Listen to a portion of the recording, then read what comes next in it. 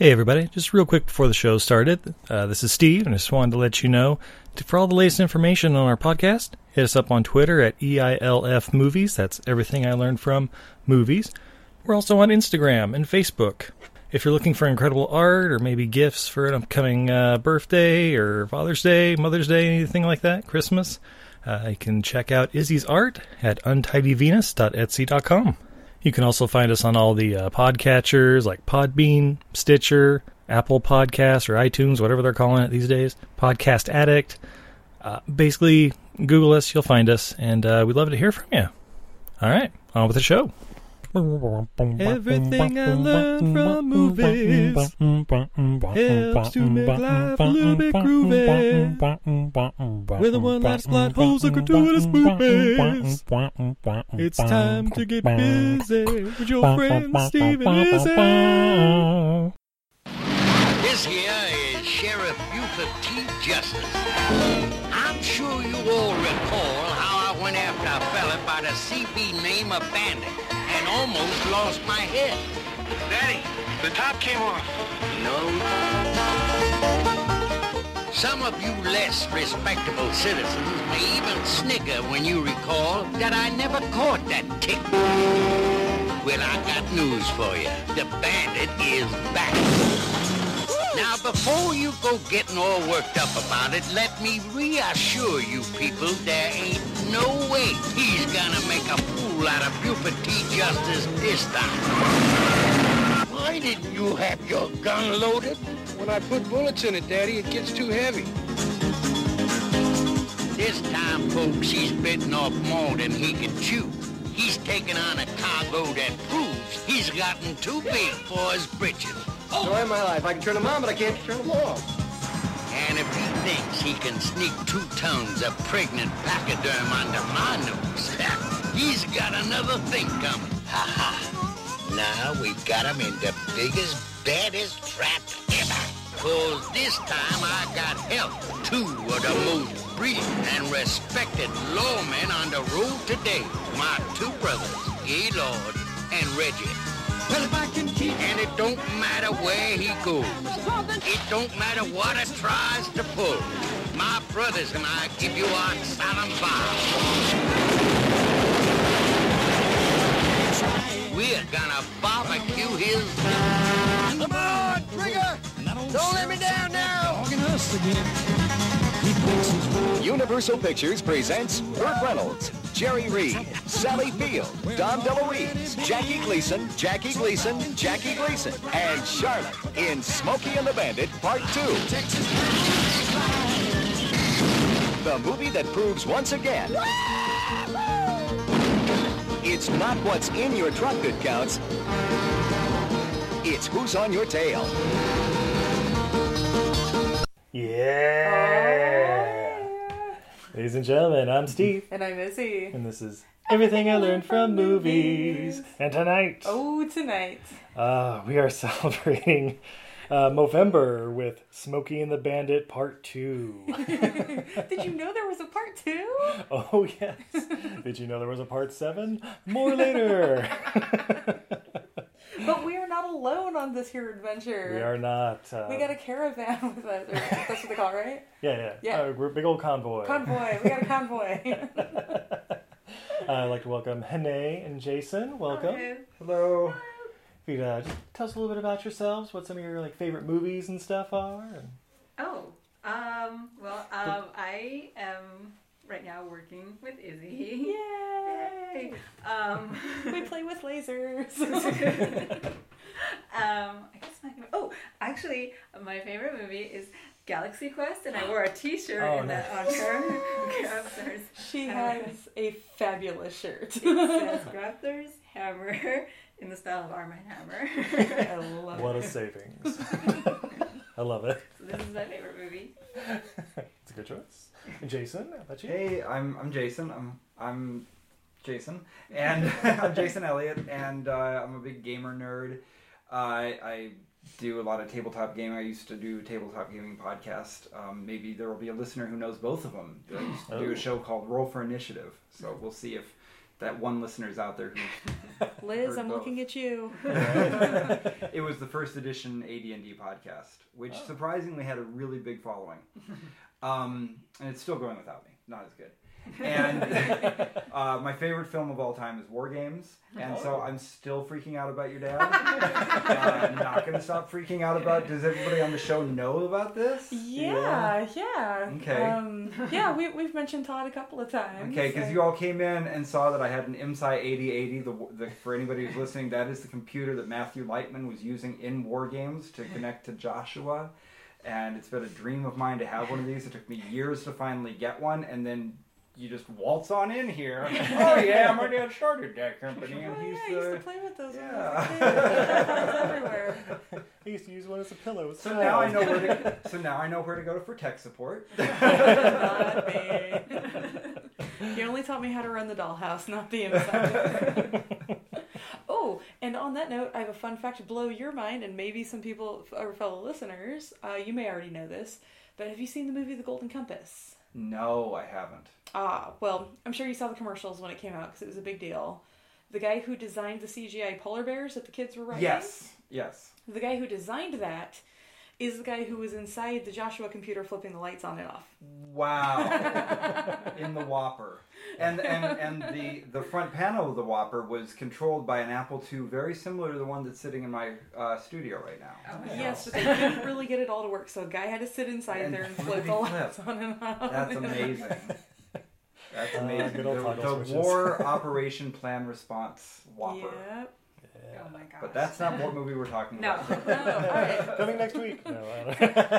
We only do bad movies, Steve. Yeah, that's true. That's true.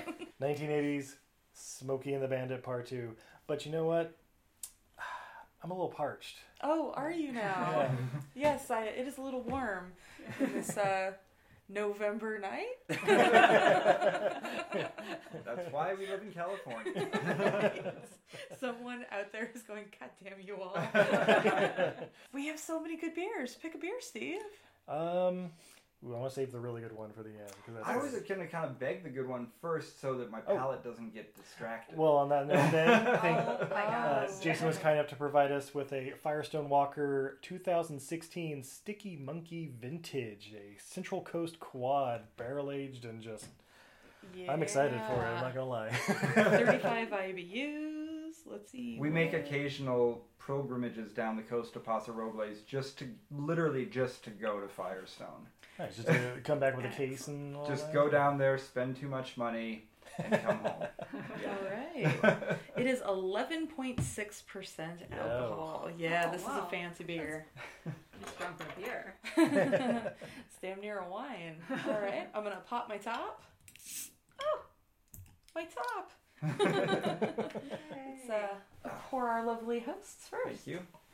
Not too much because these glasses are bigger than they look. Yeah. You don't want a full glass? I mean, I know you do, but we probably wouldn't get through the podcast. No. It'd almost be like we had some of our Canadian listeners on.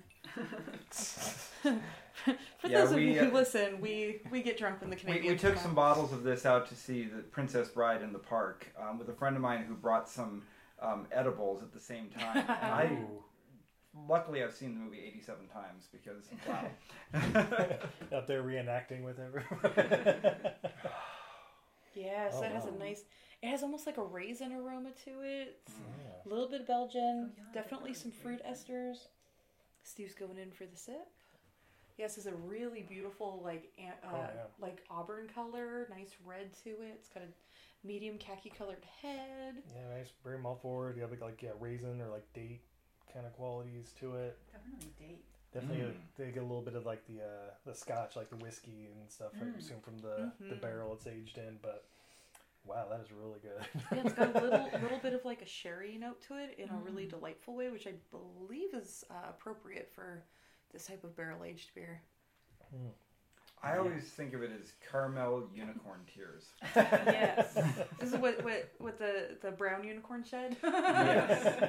This is the brown sugar unicorn. When they cry, this is what they cry. Cry of happiness, hopefully. Well, yeah, they're just they're crying tears of joy at their own beauty.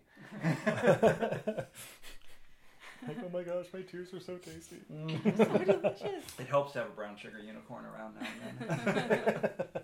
Just don't milk them. No, don't, because they're all male. So Smokey and the Bandit Wait, too. Smokey and the Bandit 2. That wasn't milk. Is that what we're drinking? Worth it. All right. Yes, of course, from writer-director Hal Needham. Yeah. Stuntman. Yeah. Yeah, Stuntman, Stuntman. writer-director, and just all-around amazing guy. Absolutely. Directed the original Smokey and the Bandit. Of course, this one. Hooper. Hooper! What, a movie that may be coming up on our podcast, The Villain. Love Hooper.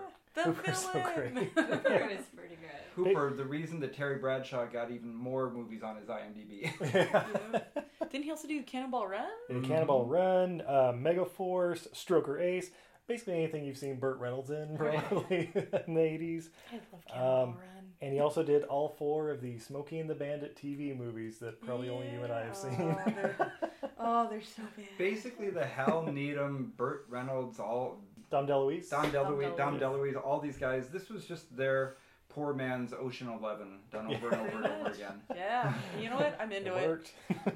Well, with the original 1977, it was the number 2 moneymaker of that year behind a little film called Star Wars. Mm-hmm. Really? But it Damn, grossed. This Star movie Wars. on Star Wars or what everybody saw that year. Wow. All right, think about this. 1977, $4 million budget for the original Smokey and the Bandit. Any guesses how much it grossed? The original? 40. $300 million. Wow. In 1977? In 1977. So that must be like a billion. Yeah. Yeah. Actually, that's probably about right. They're probably in Avengers money. Yeah. Wow. On a $4 million budget at the time. Wow. So with the sequel, they decided, we'll make it for $17 million and make it bigger, better, more. Okay, any guesses how much this one grossed? 17 million? $17. 66, not quite Okay, it the made same. money. It made money. Okay. Yeah. Okay. But yeah, of course, starring Burt Reynolds, Jackie Gleason as Buford T. Justice. Oh, Yeah. in one of his more uncomfortable roles of his entire career. Oh my god. I'm sure we'll get to that. The most uncomfortable up until Smokey and the Bandit 3. Which I've definitely not seen. Oh, it is horrible. Fun fact about it's Smokey and the Bandit 3 that was supposed to be all Jackie Gleason. Yeah, right? yeah. The original plan for that movie would be hate. that he played every single character in that movie, Including What? the Bandit. including the Bandit. He would play Including the Sally Bandit. Fields? He would play. Yeah, he would play. That would be amazing. That would be. And the movie starts out with little cartoon credits going around the Universal logo, which is always nice. I kind of miss those with the Yeah. little. I guess it was big in the 80s, where it was like the animated intros and all that. The beginning of the first 5 minutes of the movie really didn't need to happen. Not I really. honestly, I'm just going to say from the beginning, I like this movie a lot. Yeah. I will watch it again. It is a ton of fun, despite the things we might poke at it.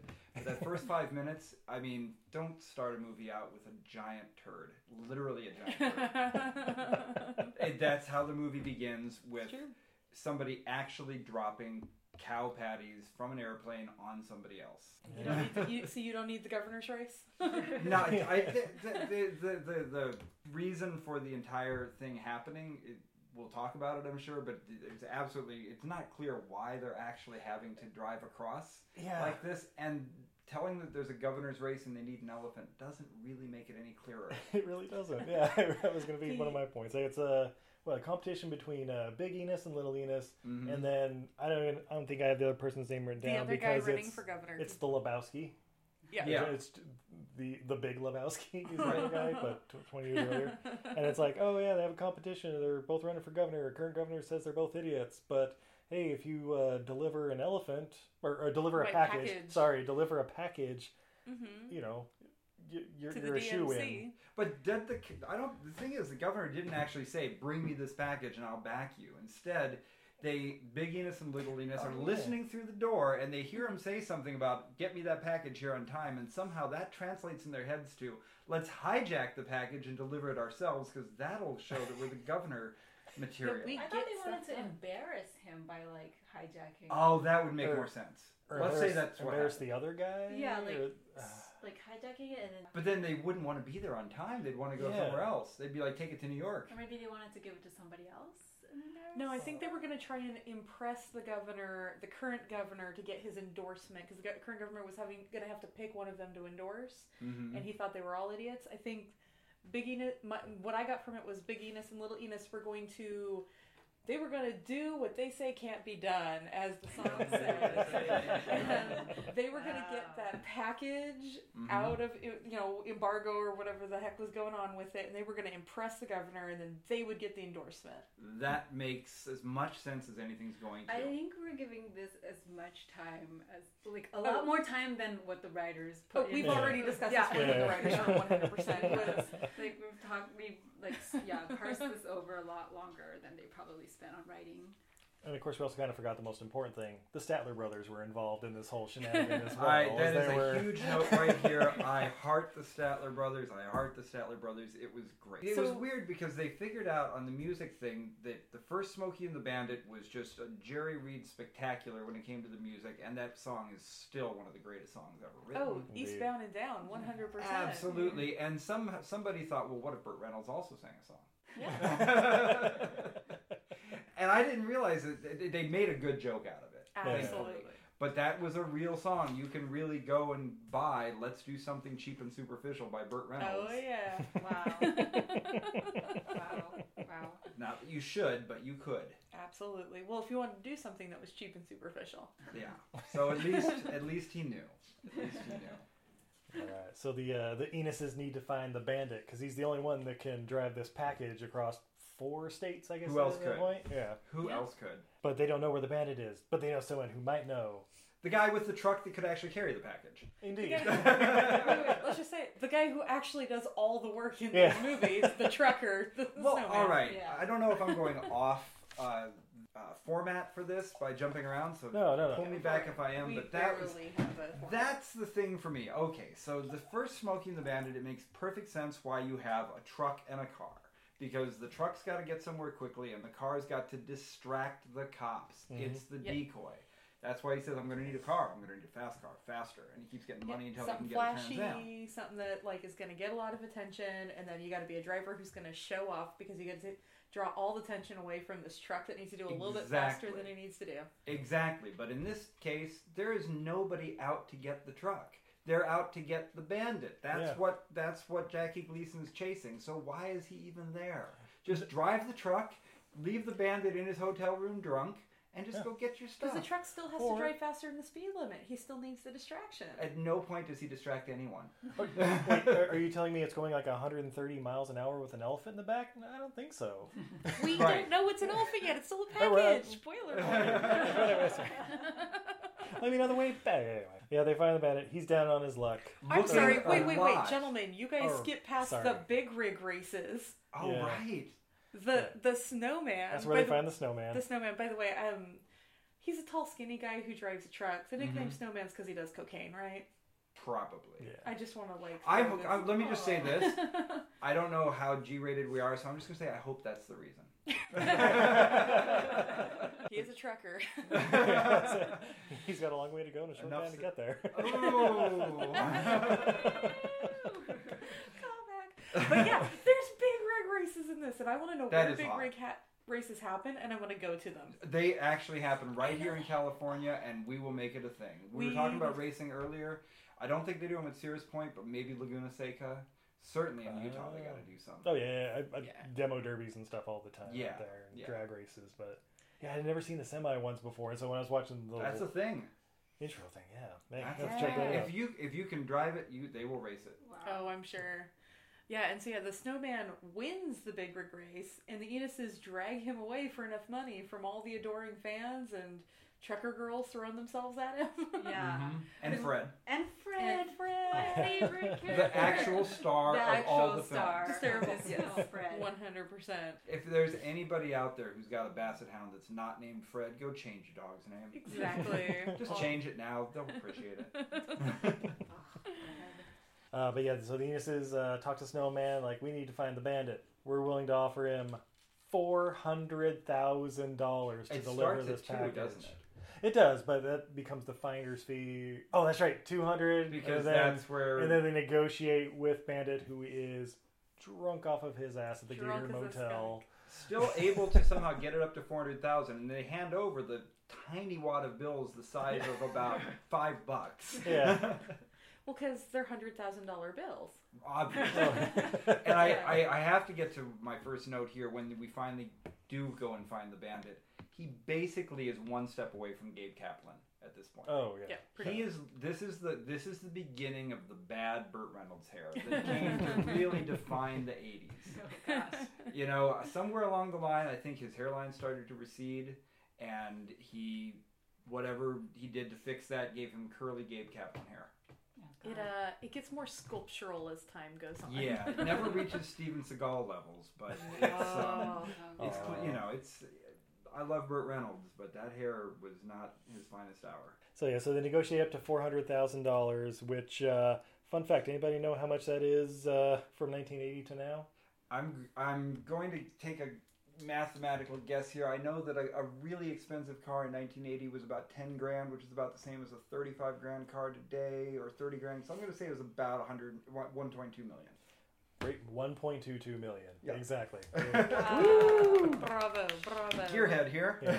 So over $1 million to deliver a package over the course of, I think it was like 4 or 5 days. They're from Texas. Yeah, from Florida to Texas. This is, I think, was Dynasty on the air in Dallas at the time? Probably, all of these kind of Texas soap operas. Mm-hmm. Yeah, JR needed that package overnight. He threw out the 1.2 mil. Yeah. Wow. But of course, word gets out that Bandit's back on the loose, and he gets word to Sheriff Buford T. Justice, who's at his son's wedding. Oh yes, and for some reason there is a phone at the altar. Oh Of my course, God. that was The phone at the altar was just so insane. The phone at the altar. You didn't have a phone at the altar? Oh, you know the phone at the altar. I mean, we all have phones in our pockets. Why wouldn't they have a phone at the altar? Yeah, it was a little weird when the officiant. We didn't go for that option. Right. The phone at the altar. Well, it's in case the governor interrupts halfway, and it's like you don't have to do it anymore. It's like a guy in the electric chair. It's like, oh, call from the governor. That's why I made you get married on a beach. Far away from a phone. Oh, and this is, so before he calls him up, this is where they get a thing that's kind of weird about the timing, because in other films, Burt Reynolds saves his fourth wall breakdowns for the end of the film, like at the end of Hooper and things like that. He does the camera looks right at the beginning in this one. Yeah. Kind of weird little bit of timing from Hal Needham there. Yeah, he went Sean Connery and Zardoz with that one. Like right at the beginning, like, oh, guess what? This is what we're doing now. So all it takes is a call to the altar, and for some bizarre reason, Frog is getting married to Junior again. That's the real question. Like, what happened? I know, like in the first one, she was originally going to get married to him or whatever, and it got all interfered with the activities of the first movie. But then it's like, well, he took me back after things fell out with the bandit, but it's like still 3 months after things fell out with the bandit, because there's like, I haven't seen you in like 6 months, and I'm like, wait, what? It should have been like 6 years. Well, that's the other thing. At the end of the first Smokey and the Bandit, they had number 2 ready to go because they were just going to go back the other direction. Why did they have to get this convoluted thing where suddenly they need him to be chased again and throw all that in? Just go back the other direction. That's all we wanted as an audience. Yeah. We just wanted you to go back the other way. Because otherwise we're not going to get the other star of the movie. Fred? Other than Fred. The other star other than Fred. Jackie Gleason? No, Jackie Gleason. Well, I guess we're waiting for a reveal here. Well, because I know it's not Mean Joe Green. I mean, he's in it, and Mean Joe Green is the star wherever I he think is. he's the star. Him and Bradshaw, but Sheriff Justice, played by Jackie Gleason, mentioned. They also introduced the hemo gauge that only lasts like 2 or 3 scenes, where he gets the weird gauge. It's the whenever he gets stressed or whatever, he starts beeping. Oh, his smartwatch. Yeah. That was his Fitbit. Fitbit. It's my hemo gauge. The film, honestly, all these films are the worst when they try to tell a joke. They're funny already. Why did they try to tell a joke? Right. Oh, Jackie Gleason, your moment had passed. Yeah, but Frog gets convinced over the phone to help out for her cut of $50,000, which isn't a bad day's work, Not a bad day's or a work. bad week's work, you know. Mm-hmm. And then, then there's the training montage. Oh, I have training montage right here. First of all, he was great. like fit. Right, they're like trying to give him beer belly. I'm like, oh. This is around the same time he was in Playgirl, right? I think my so. god! Probably, The yeah. infamous, like the rug and the thing. Yes. No, that's his chest hair. Oh my god! The training montage is amazing. It is great. He's basically just drinking and sort of running. Well, he does like Yeah. 5 sit-ups and like I don't know. Like, He hangs finds out the at rest of his booze hidden in the ceiling. Yep. Yep. So they left this up here. Yeah. But here was he the chases weirdest car. thing about the training montage for me, and I to the point that I had to make a note and go look this up, is that they just casually throw out the sentence, "You're going to look like Arnold Schwarzenegger." Yeah. Who had never been in a film at that point. Well, he'd been like Hercules in New York, but No, he had been in, oh, is that the porno? No. I think that's first movie. Stallone you're thinking about. He hadn't been in, oh, you're right. But he was 7-time Mr. Olympia. at But that he had point. not done Conan yet. No, he Conan the hadn't. Barbarian Yeah. had not yet happened, and they just act like you're supposed to know who Arnold Schwarzenegger is. Yeah, I had that written down too. I'm like, wait a minute. Yeah, that doesn't really line up because Conan was like 82, 83, something like Was that. was it that Hal Needham in his world just thought that was a famous person? Maybe. I know why. Hal Needham had just done the villain that Arnold Schwarzenegger stars in. That's right. That's What right. is what? There's a Oh, movie he's a called- cowboy. There's a movie called The Villain where Arnold Schwarzenegger plays a cowboy. Oh no! Okay. My god! And Kirk Douglas is in it, who's Wow. like 65 at the time. Right. And he Margaret. basically plays the Wile E. Coyote of villains. Like he does all these pratfalls, and Yeah. you're sure he's gonna break a head. Arnold at any moment. Schwarzenegger does pratfalls? No. No. Kirk Douglas Kirk does. Douglas at like is like 65. 70. Gosh! Arnold Schwarzenegger is The paired up with Austrian an cowboy. aging Aunt Margaret, and that's who Kirk Yeah. Douglas is chasing. Spoiler alert, it has a 0 on Rotten Tomatoes, Then I'm watching No. it. and so it's coming up on our podcast. Arnold one of these days. Schwarzenegger sings a song. Of course. Oh, he Oh, does. this Wait, is he dubbed or great. does he? No, really? he sings Nope. a song. Wow.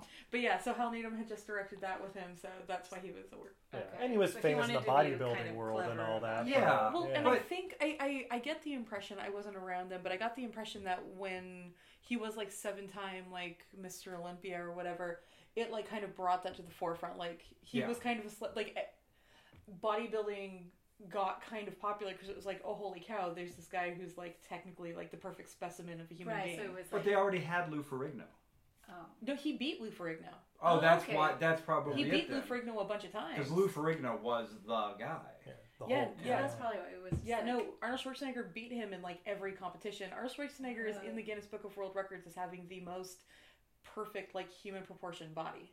For anybody that complains about, who becomes a celebrity now, YouTubers or, sports, whatever, the people who became the biggest celebrities were Lou Ferrigno, Arnold Schwarzenegger, and a guy who won the bouncer competition, Mr. T. Mr. T. Yeah. Yeah. He got famous for winning the bouncer competition. Yeah, for being able to throw people out of What's a bars. bouncer competition? You know, the weird thing is I actually knew about him before he was on the A-Team because for some reason I stayed up late one night and watched the bouncer competition and I thought, who is this cool dude? Which is interesting because that's probably what happened with this movie. Like, Yeah. you're right, yeah. You So just anyways. proved that, like, Arnold Schwarzenegger reference is I something think that all can the- happen. This is the era where we have a Sylvester Stallone movie where he's a trucker who arm wrestles. I think the main thing is that all the people were becoming celebrities specifically because they were getting recruited to be on the Celebrity Olympics show. What was that show where they? Yeah. They did just like a Yeah, it bunch was of but before random, American like, Gladiators. It sports was games. It was so much fun because Howard Cosell would actually Yeah. announce it, and you'd have all of these out of shape celebrities doing their best, and like 2 or 3 that took it seriously. And if you can find them all on YouTube still, and they are a ton of fun. Seriously, go watch them. You're gonna just be falling over. Wonder Woman did great in it. Linda Carter. Linda Carter. Yeah, she's one of the celebrities that took it seriously and trained, and so she beats everybody. Yeah, I remember they brought it back briefly, like maybe 8 years ago honey, or something. they did like bring that. it back. It's called Dancing with the Stars. Oh my But God. they should go back to the shot put and the Yeah. high jump. Yeah, it's a really fun to watch like Todd Bridges fall off of a. I don't know, Dancing with the Stars, Adam Carolla rode a unicycle, so good. and then they kicked him off for not dancing because he rode a unicycle. Oh, that's not right.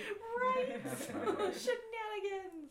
That's Okay. not right. Smokey and the Bandit too. So speaking of superstars in the 80s, apparently the Bandit was a superstar because he... Yeah. I know. He sang Cole Porter. Okay. Remember, he lost a lot of his money because he said, "I never should have released the Bandit sings Cole Porter." Yeah. Right. Well, and after his training montage and everything, he's like pulling into gas stations and all the girls want to take pictures and stuff with him. I'm like, is he really that famous because he had a record that wasn't successful? Why did the guy hate him? Because he was a big show off. Yeah. Oh! You mean the guy who said he's among the top 5 assholes in the world? Yeah. But he said he was number 2, and then he never said who his number 1 was. That was a good inside joke. Yeah. I love that there was probably they all decided they knew who it was. Right.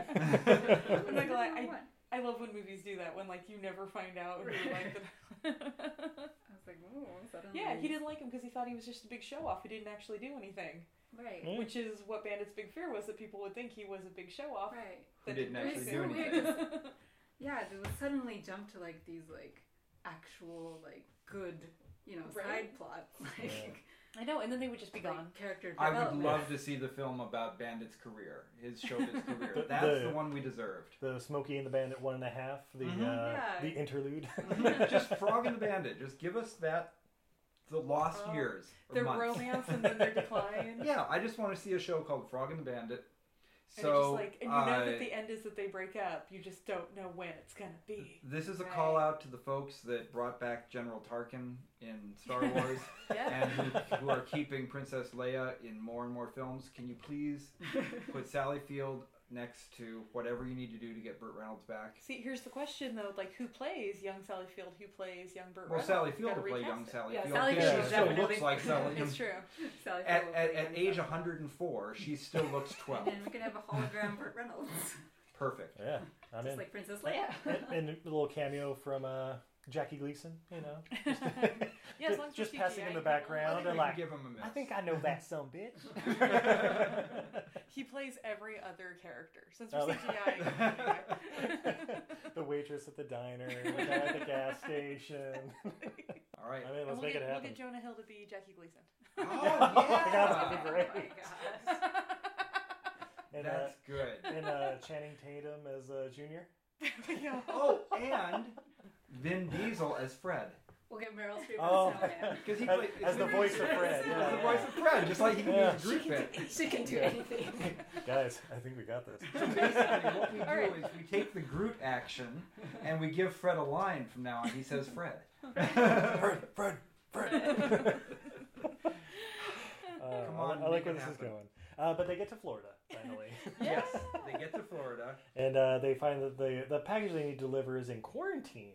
Why that would the mean? governor's package be in quarantine? Yeah, exactly. And it's huge. Yeah, where's the package? 54? 56? Where's 55? I think it's this wall over here. and they're at 55 double nickel. It's that wall. So they open the package and find that it is, as I said 5 or 6 times already, it is an elephant. Who has been sitting in a crate with no food or water or anybody watching out for him. What are they doing with this elephant, leaving him in a warehouse? Here's another question. That's the quarantine area. Her in a What's in warehouse. the rest of those crates? Good question. This one's just full of bees. Bees. It's those minor bees the governor needs for their diamond mine. Well, let's see. There was the episode. There was the Tom and Jerry when Tom goes looking for Jerry and finds a kangaroo in a crate. Yeah. So that clearly There's is a one of kangaroo them. in one of them. There's one of them. One of them. Yeah. Yeah, there's probably a couple of cats and some of those smaller ones. Mm-hmm. A Tasmanian devil. They come in crates, as we Yeah, remember. definitely. That's a dangerous warehouse, is what we're trying to Yeah. say. Indeed. You want to make sure you open the right one. Yeah. And speaking of celebrity athletes, anybody notice when Burt Reynolds did the backflip onto the back of an elephant? Right? Oh, yeah. Just kind of, startled. And after recently watching the movie Roar and knowing that somebody got their leg broken trying to get up on an elephant. Oh, yeah. Oh my god, have you guys seen Roar? No, I've never heard of it. It is a goddamn experience. Dangerous movie ever filmed. Really? Late 70s. Melanie Griffith is in it when she's like 14. And it's her parents, Tipper Gore? Tippy Hedren. Tippi Hedren from all the Hitchcock movies. Right. And her husband, who is like a lion researcher in Africa, he lives in a home with like 25 Are these lions. real people or just the real characters? people? These are the This actors is real, playing and they it, like yeah. made a movie around it with a plot of like, oh yeah, the guy's been living in the jungle for 2 or 3 years in this house with all these lions, and now his family's coming to visit, and it's his real family. Or at least most of them are. And so, like, the story behind it is that Tippi Hedren and her husband, whose name I'm blanking on, were in Africa filming a movie, and they fell in love with the wildlife there, and they like, while they were location scouting, they stumbled upon this abandoned house where Pride of Lions had moved into, and they were like, how cool would it be to make a movie where this happened? No studio wanted to film it, so because there's a Pride of Lions in the house. So they said, oh cool, well, we have some acreage out in the California foothills outside of LA. We'll buy some lions and we'll film our own movie. Oh so they built a house in their back field. They ended up with That at some was point, cheaper like than 45 going. wild cats. Yeah. Of different kinds, and they filmed this movie just like as their kids grew up.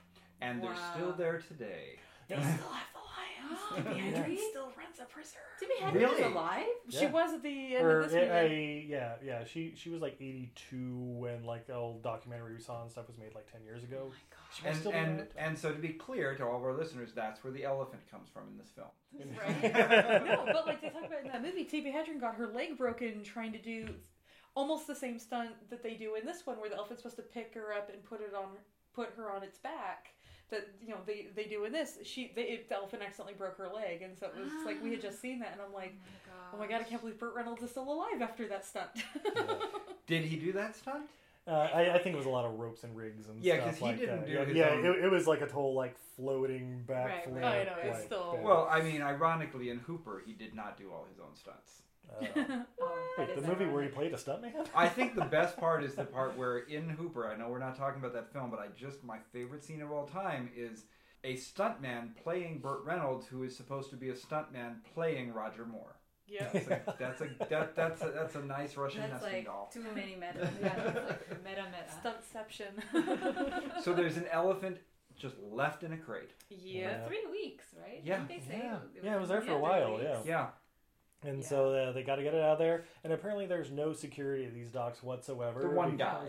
Also, when they went out, it was like broad daylight. And Yeah. they stepped out, and it was How long were they in there? Well, also All no one night. is watching. Like, No. They're walking out with a elephant. And Yeah, they no load one- an elephant into the back of a big rig. It's like broad daylight, and no one's like batting an eye. No. Right? Or there. No one's there. Oh, well, there is somebody on the way out. Oh, right. Sheriff Buford T. Justice. What is he doing in Florida? How did he find them? GPS? He has his ways. Yeah. I guess that Fitbit he wears Yeah. has got more things it can do. Sense. Well, Oh, and I was so actually you mentioned, oh no, these are not his leaps. I was counting the number of times cars jumped over things, not him. oh. Yes. We'll get to those. We'll get to Yeah, that. yeah. I've got all the car jumps Doesn't counted he up. find out because Sally Field's character or something? Oh yeah, because Sally Field's gonna meet them, so he overhears. Oh, okay. Oh, Yeah, So they they gotta follow her or filled the something. occasional plot. Yeah. Yeah, Okay. Okay. yeah, because the wedding debt, because he's marrying Okay. Junior. She's Because there's a marrying Junior. phone in the church. And, There's a phone in the church, and you take those kind of calls in the church in front of. See, right before you do your vows. Oh. So you're saying your vows to your ex's like mortal enemy's son, Yeah. and then you have this conversation in front of your ex's mortal enemy. I almost forgot. I've got my notes on every time they do a reference to another Burt Reynolds film in this film. So I missed the first one, which was, do you remember the hotel that he was drunk at? The Gator Motel. Gator Motel. Yes. Gator. I've got more of these. Oh dear. Dear. Yes. Well, so Sheriff Justice is out there waiting for him, like, you are now trapped. And I got my, certification in marksmanship from Swollen Groin, Texas. What? That's not an unbelievable name. It's really not, but... I one year I took a few months and I did a motorcycle ride around the United States. I spent about 3 months just riding my motorcycle all around the country. Did about 12,000 miles. And I found all the names of towns and everything. And I stayed in Paintsville, and I stayed in I think it was Hogswaller. You know, these places exist. So I mean, we have Swollen Needles, Groin. California. Yeah, that's where yeah. Snoopy's cousin's from. And was it Steve Spike. was mad he went out there and couldn't find the Sam Kinison statue? Oh, Needles? Yeah. Is there a Sam Kinison statue? No. So there's another horrible movie called Domino that was made about 10 years ago. What's that? Mickey Rourke, Keira Knightley. It's about bounty hunters. It's Huh. I vaguely remember. But one of the key scenes in the movie takes place in Needles, California, and like intro the city, it shows a like small gold or like brass statue of Sam Kinison. I was driving by Needles, thought I'd go check it out. Found out from the locals, it doesn't exist. You got to make it happen. Yeah. We're going to start a Kickstarter to get a brass statue. Like that Terminator statue. Yeah, as much as I don't think Sam Kinison deserves any kind of statue, still, you got to make it happen. If it's in a movie, it's got to happen. Yeah. It's just like the RoboCop statue in Detroit. Oh, right, that's the one I was thinking of. Not Terminator, it was the RoboCop statue. RoboCop, that was... Oh, people were so confused by that. They were installing it as I was leaving Detroit, and the question was... where would they put it?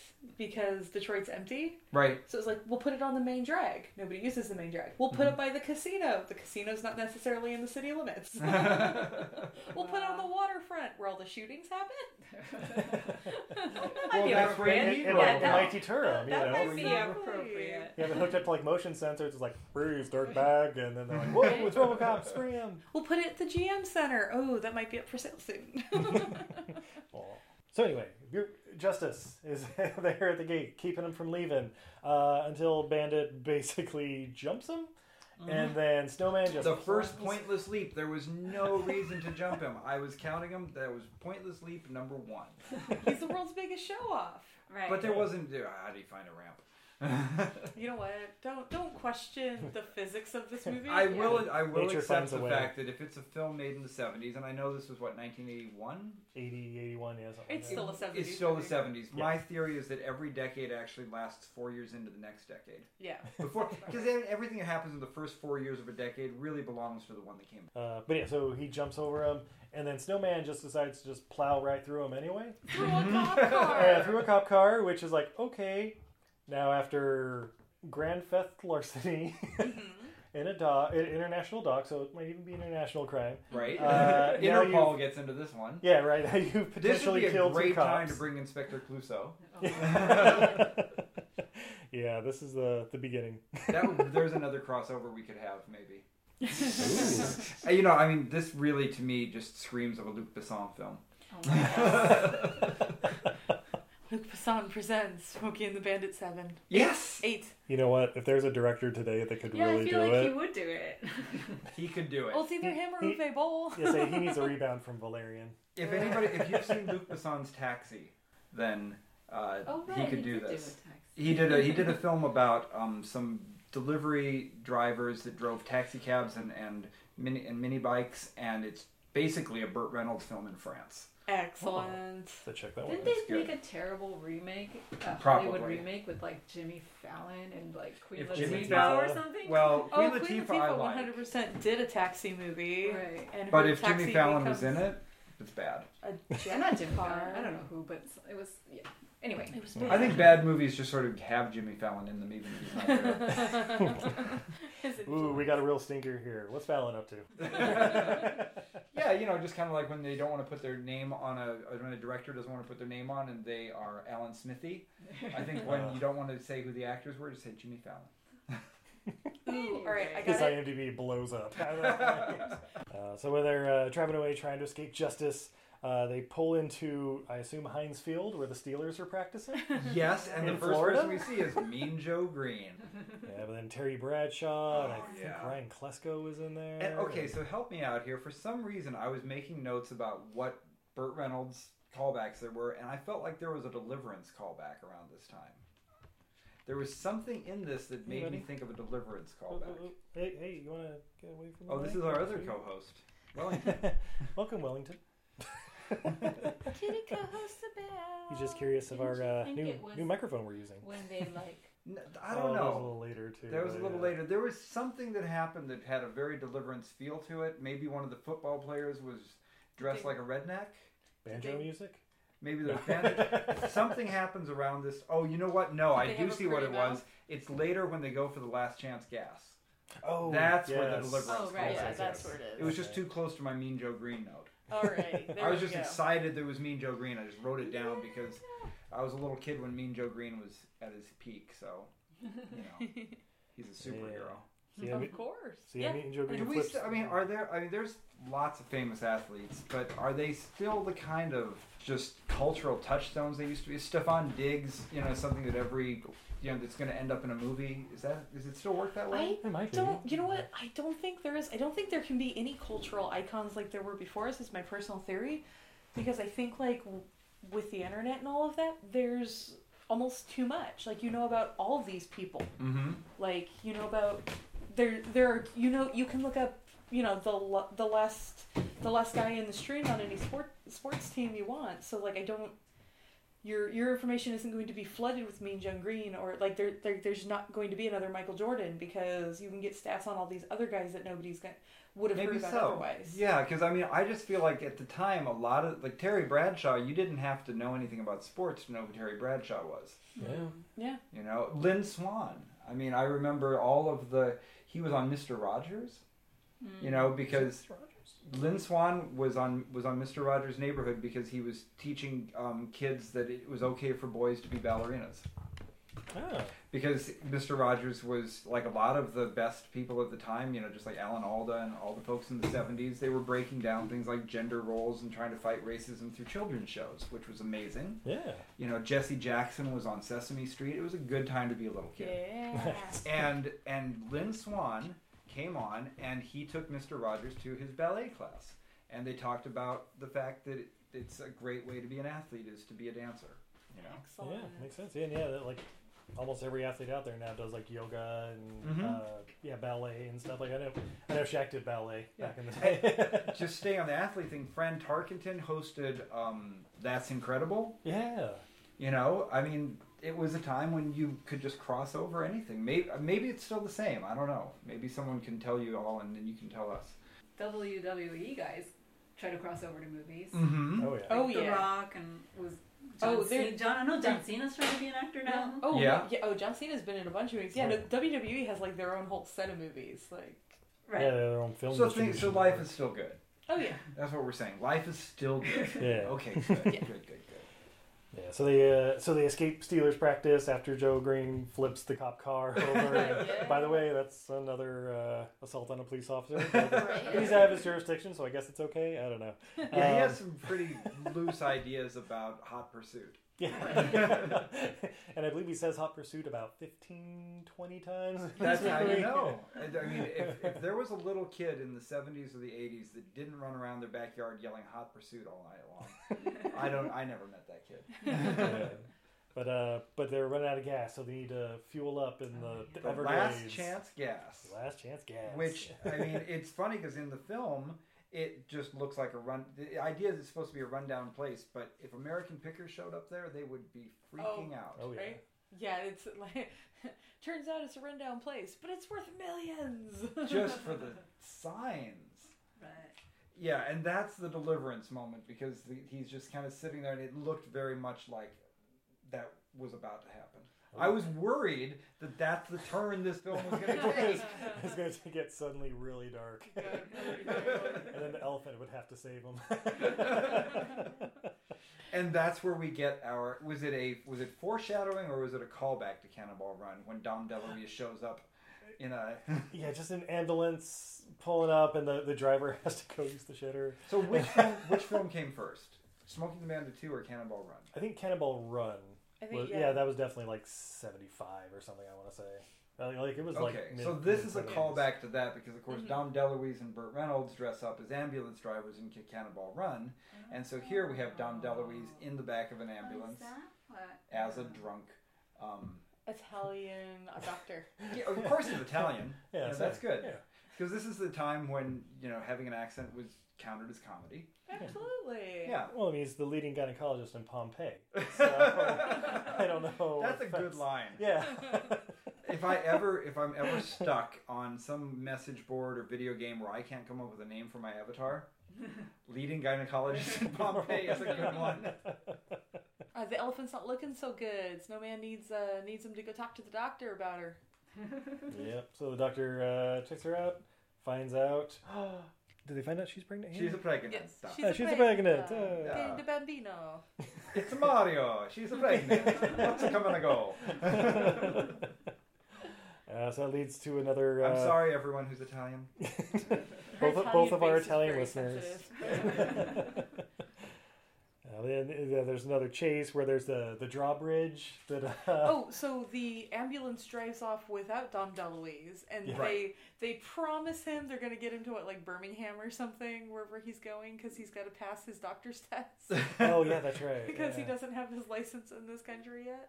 Oh, and another little callback. So they do a callback to Hamburger Dan's from the first Cannonball Run to remind everybody about the film that it was good, and to the great scene where Fred, causes a bar fight. Oh, Yeah. But this was yet another. I'm going to count this as a shout out to another Burt Reynolds film because he says, "I remember this place reminds me of a little roadhouse back in Texas," which is a lot like saying a little whorehouse back in Texas. Yeah. So, I think that's what they were going for there. best little whorehouse in Texas, little roadhouse back in Texas. We also forgot about the guy that Dom DeLuise was treating with the swamp fever in the back of the Gator! ambulance. He falls out of the ambulance and Oh, is that was racing the down the favorite road. because he says the most non-committal like when he's like dislodged from the bed, he's like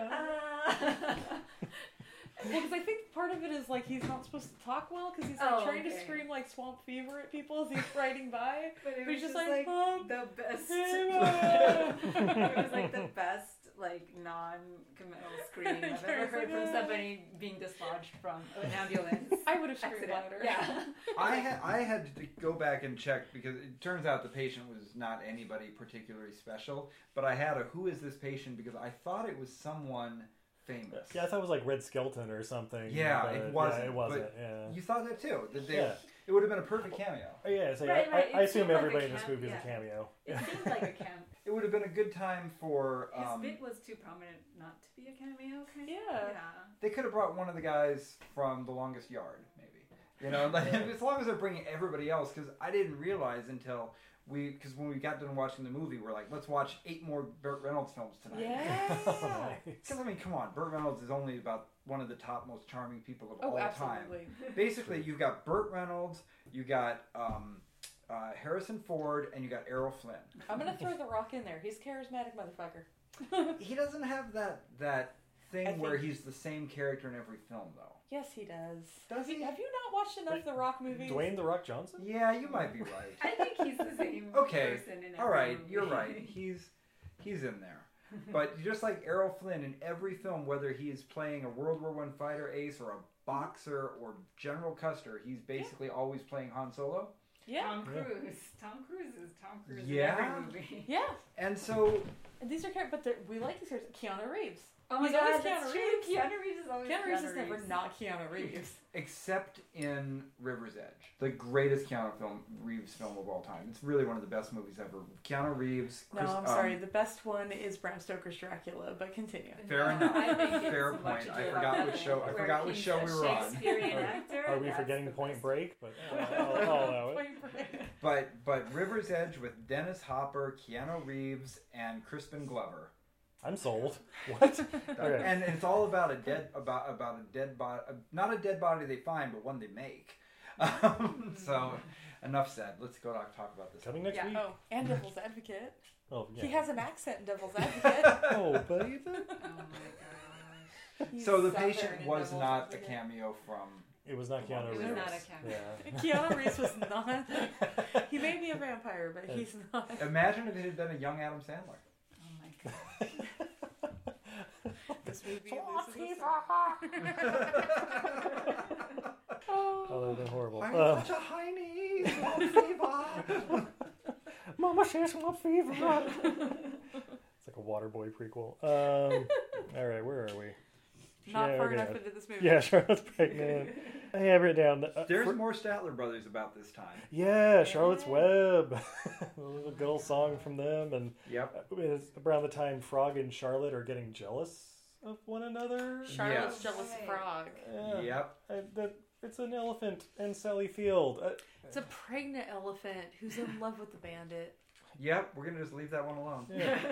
Hey, you can't. Yeah, It could never work out. Pregnant ladies, hormones, they're crazy. I mean, they kept cutting to like the elephant's eyes, like it's so weird. Like, you know, And there was such a range of emotion Yeah, there, range too. of It was... The elephant I'm cries hungry. at one point. it would, yeah, but I didn't know elephants cried glycerin.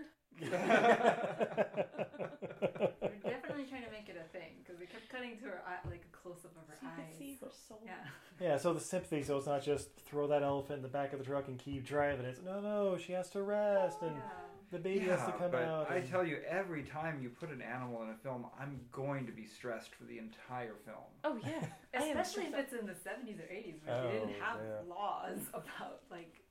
Yeah, caring I about don't know how animals. good they were about enforcing those laws. You're right, and luckily, I don't mind the spoiler alert. The elephant's fine the whole time. Yeah. Everything turns out fine. She does for the make it to the end. Yes. But boy, that worried me. So yeah, then they sleep overnight. Then the next morning, Justice is back. They chase him through the fairgrounds. This was probably my favorite scene. That was a in good the whole scene. movie. That was a good scene. You're just driving through like the buttresses for the roller coaster, taking out some. This is the one where I scorpions thought there was a little bit of an echo to Hooper. Because they were doing all this driving through and destroying this whole thing, falling down around them as they drive. Just like in Hooper, they destroy the city as they're going through it, which is a great stunt scene. Right. I mean, And they it's had the to get Blues that in Brothers, one take. but- They really destroyed the whole city. They really did that. And so, anyways, this was a little bit of Hooper here. Mm-hmm. Yeah, it was just a fantastic little chase scene, and yeah, it brings down the whole house. And then the sheriff realizes he needs to call in for backup with his brothers, Gaylord and Reggie. God. This is the downfall of this movie. Like, Are you kidding? This- This is where this movie kicks I in have like into 75 overdrive. question marks here. Why? It's just a W and 10,000 question marks. My note is just brothers WTF. What is happening? Yeah. They were born on vacation. I mean, like his Twinkie boyfriend, like with the dreads and the bench. Like, what does this mean? Well, see, it was the junior dressed up, right? Really? I think so. Like I was Yeah. trying to see. That Yeah, was same. I think so. It was the actor junior dressed with like the Bo Derek hair. So and- it's all the sons. Oh, So his Yeah. older brothers and all the sons. And Yeah. that was the thing. So, because I said we went and watched all these other films afterwards, so we watched The Longest Yard right after. And the guy who plays Junior is a very serious character. He's scary in The Longest Yard. Oh yeah. So seeing him in the Bo Derek dreads. I mean, his other brothers weren't any better either. Like, What were they the Canadian Mountie and like the Yeah, opera yeah, singer Canadian guy. opera singers. Yeah. It was Yeah. crazy. Again. There's a lot of people who I wish just lived forever. I wish that we could still have Teddy Roosevelt hanging out right now doing things. I would love it if Betty Page was around. You know, Oh. maybe if we could have King Richard III. You'd all But- be so much more racist than you'd want them to be. But Jackie Gleason, I think we dodged a bullet there. We do not want to hear what he thinks of the world right now. No, you do. Did you know that Jackie Gleason was super deep into alien conspiracies? He's back in my good graces. He had over 2,000 books about aliens Really? in his archives when he passed away. Well, you got to realize Jackie Gleason had access to the highest He levels had of power. private Yeah. meetings with Nixon about aliens Really? and the government's like strategic battle plans against it. Well, According to then him, I'm going to his sleep a widow. little safer at night now. Because one of my biggest worries is what are we doing to protect ourselves against alien invasion? Apparently, Jackie Gleason and Nixon had a plan, Then and we're I gotta tell fine. you, that's got to be a hell of a plan. Oh Then my we're fine. God. Do you want to know what the plan was? Where are those tapes? Bang zoom to the moon. Oh, domestic violence is hilarious. Oh, wife beating. So we bring in the brothers, Yes. and there's the nice little photo op with all three of them Oh, at the yeah. same time in the most Oh, obvious cutting of film ever. that was good. Buford basically catches up with Smokey and Snowman, and basically is like, I bet you won't turn left on that dirt road there. Like, oh, well, that's where you're wrong. Ha ha! And my other favorite part of this movie where basically he pulls into, basically sounds a little almost like a canyon road. Quarry, maybe? Yeah, a quarry or something. So And on first of either all, side this are is a nice flames. bit of plot, a bit of writing. Oh, they accidentally ended up in this very affordable set scene. Yeah. When you're driving cross country, you end up driving through a lot of barren wasteland. Well, you to guys be know fair, that. we did that when we moved here. We drove cross country and we You drove from New York well, to we San just called it Francisco. Utah. No, I'm Yeah. sorry. It's It is called called Nebraska. I've It made that is called joke. Nebraska, as a It's matter of fact. Like 9 hours of Nebraska. Yeah. Fun fact: Yeah. in January, even the corn has left Nebraska. Yep. I tell you, you can exactly just put a brick on your accelerator and go to sleep because you'll be fine. Oh yeah. It is a long, long, long. I guess stretch cruise of control would work. But that was a really beautiful shot. I think the great wide shot of like the truck battalion And all the cars. Yeah, they're all coming Yeah. down, like the helicopter shot. and versus it's like coming the down patrol cars. That was There that was are actually not a really enough great truck scene. battalion scenes in movies They're all anymore. CGI'd now. It's- And that's yeah. the thing Right. about these old movies. Like, somebody, a friend of our, and a fellow podcaster, is going through a bunch of the old, like, classic British cinema. Mm-hmm. And he was like, oh, I'm not looking forward to Lawrence of Arabia. And it's like, no, you don't Are you understand. kidding? Do you know what 1,000 Why actors weren't they on- looking forward to the greatest film ever Yeah. made? Because it's Because, 4.5 hours long. Just tell them to watch some Bollywood and get Yeah. over it.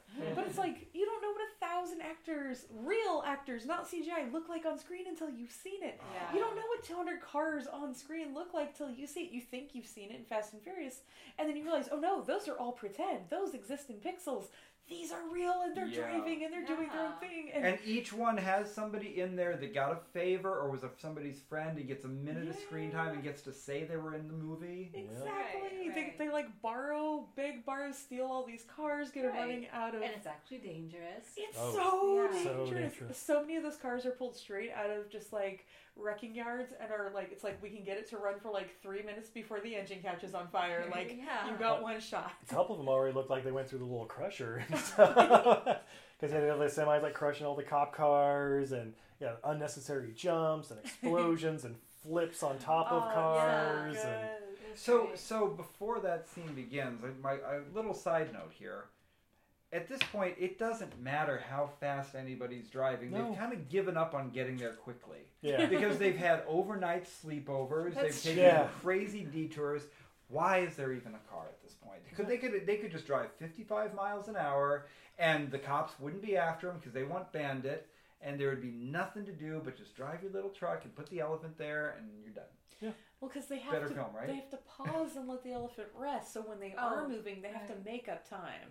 Okay. And- If they're twice as fast, then you Yeah, only have to yeah. do it half as long. For the speed they were going, just to get Plausible. okay. Well, For the speed they were going, just to get from Florida to Texas, or was it the other way around? No, Florida to Florida, Texas. yeah. In the time that they've barely made it halfway there, an entire fleet of Canadian Mounties has come Right. 48,000 miles. That's right. Oh, you didn't know In about a minute. You didn't know about the Mountie conference that was happening in Georgia? Oh, of course. They meet there every year. Of course. Because, I mean, if jurisdiction is no problem from state to state, God, clearly jurisdiction. you The can take a RCP. fleet of Canadian Mounties to another nation. You can Right. invade a sovereign nation with your firearms and your speeding cars and go to a quarry and have a fight. Of course. Right. To be fair, That they're makes not really perfect sense. using their firearms. They're using the vehicles as Do weapons. they have guns in Canada, the Mounties? Our CMP? I think only the constables do. I Okay. might be wrong. And that's constable is like that's like a teddy bear, right? Like Paddington. Yes. Okay, Yeah, that's yeah. good. So they only arm their stuffed animals. Right. I like that approach. That sounds fairly safe. Right now, Brendan is screaming into his catcher. So somehow Yeah, 187 million Canadian Mounties have gotten there in 5 minutes, Yeah. and they're all drag queens, for some reason. It's just, I don't know. Also, are they RCMP if they don't have a horse? exactly. That's what I Yeah, was saying. I was like, do they have cars? Oh, but they, Well- they have hundreds of horsepower. There you go. That's fair to say, right? Exactly. Fun fact: one horse actually has 3 horsepower, roughly. Oh, I found that out recently. I don't know what I'm going to do with that information now. It's yours to deal with. good to know. Must be based on pony power. There must be Small horses. there must be some inflation in horsepower. Like back in the day, it was 1 horsepower, but now they're bigger and stronger than they used to be. It's Yeah. all those GMOs. I have a 3 horsepower horse. So must be a mule. Must mean a mule's like 5 horsepower. Yeah, really. Oh, and where are their suitcases? Where's everybody's luggage? Oh, it's in the trunk. These cars have huge trunks. Okay. These are all old Crown Vickies Okay. and Lincoln Continentals. You think they don't got room in Okay, the because trunk? I didn't see any luggage. That's They, all. they just got an overnight backpack, you know. They It's, left it's, it it's like a 2-day trip. They left Okay. it at the hotel Okay. in fair Georgia. enough. They're wearing the They're Mountie all wearing the outfits. same clothes. Except They're for wearing Sally the clothes Fields. they left in. Yeah, Yeah. except for Sally Fields, they're all wearing the same clothes, I think. Yes. Yeah. Yes. Yeah, And she's got a purse. It's pretty rank by day 8, but you know. And I think this trucker semi fight is one of the things the Mythbusters did a take on, isn't it? When the car gets split in half. Oh, it might yeah, be. yeah. They were trying to split a car in half. Was it this film that they did the myth on? I'm sure it is. Probably. This scene is pretty like it's canon for like car accident movies. Crush a car into like non-existence by like that one also hammering two trucks. Can you like bend a car in half by hitting it with two? Yeah. A lot of good Mythbusters fodder in this film. Yeah. Yeah, you know what? Hell Needham movies are kind of Mythbusters car fodder. Like, Tonight on Mythbusters, do you really have a phone at the altar? We go to 177 churches. Most boring Mythbusters ever. Just driving from church to synagogue. Do you have one? Do you have one? Do you have one? Why would I have a phone? So it turns out the Unitarians were the only ones. Yes. I have no written down during this thing. So many cops are killed in this. So many deaths. So many deaths. Like you see them crawl out of the top of their like smash cars and stuff. Like no, that's not how it would work. Like, no. The write-up, the report for this incident is going to be such a nightmare. Also, like, just because like now we're in more modern times. Not one airbag in that entire scene. Right. Yep. So yeah, definitely deaths. Did they actually use music calling back to Custer's Last Stand? Were they actually doing something like that? Because I've written that down in here. So there's serious... Probably. Yeah, I'm sure there was music going on, but I really wasn't paying attention. I'm not going to lie. Whenever these kind of scenes come on, wacky sax. Wacky sax just plays in my head. Well, this is like unrelated, but we told you during like I wish movies now would bring back like the 70s thing where like they have songs that specifically tell you the plot of the movie. Yeah. Yes. Yeah. We've really lost something there. Because we've been watching all these old TV shows where right at the beginning that you take the good, you take the bad, you take them both, and there you have here's what it's about. But even this movie did like they explained everything exactly. While we're bringing back resurrecting stars with CG. Let's get Jerry Reed to do every movie. Yeah. I think, how does Guardians of the Galaxy not have Jerry Reed explaining the plot? No, like how do we even know what's going on if the theme song isn't telling us? I can't follow films anymore. Oh my god, he could be the one that brings the Marvel Cinematic Universe together. Like, all right, we need to get the Soul Stone, otherwise we're going to get in the hands of Thanos, and we can't have that. 10-4, good buddy. I've been trying to follow what's happening on the new season of House of Cards, and what I really need is White House down, we gonna get killed and we don't know what Kevin Spacey done. I need that. Netflix, get on it. Chop chop.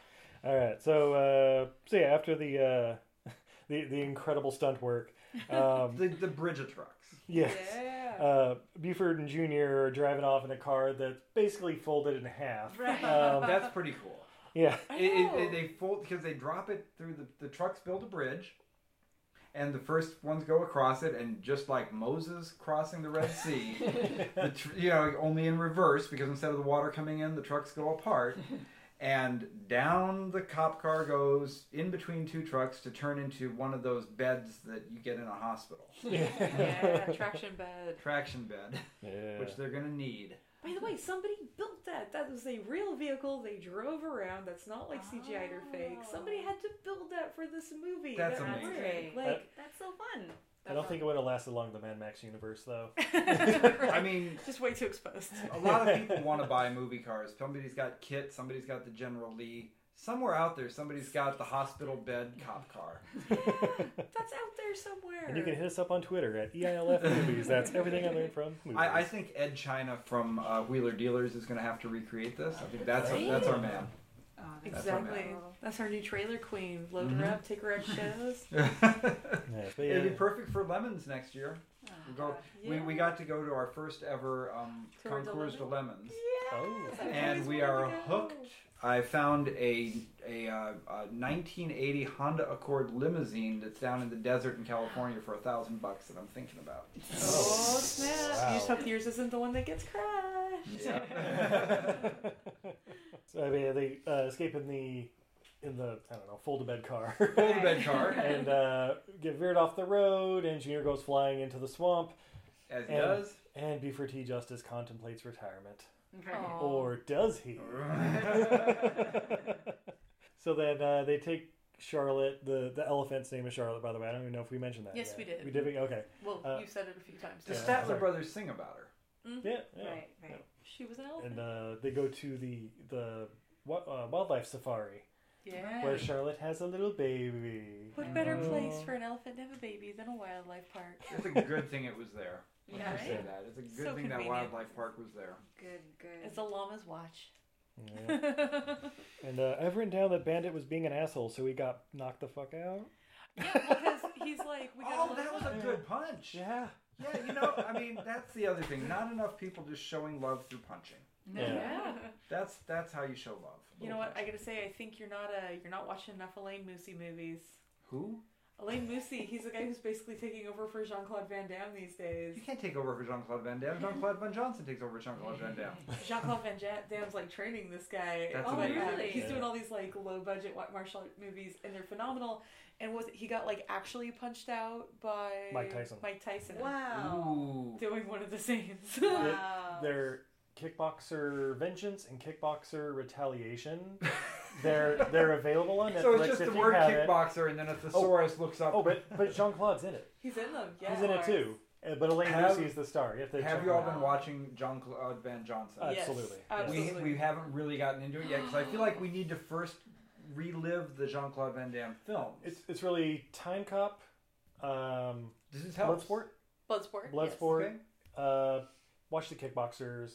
That's really all that really get referenced. I don't think like I don't think Universal we're going to be Soldier. able to handle all those more are than there. Time Cop and Bloodsport. I think, will that be Those enough? are the two important ones. If Will you want that to be watch, enough? if you want to watch The Quest for like more like What's that? The one directed by Jean-Claude Van Damme. from I've the never 90s. seen full disclosure. I've never seen an entire Jean-Claude Van Damme movie. Oh, we have a filmography for you. We did Jean-Claude Van January. And Jean-Claude Van And then Damme. we did Jean-Claude Van Damme.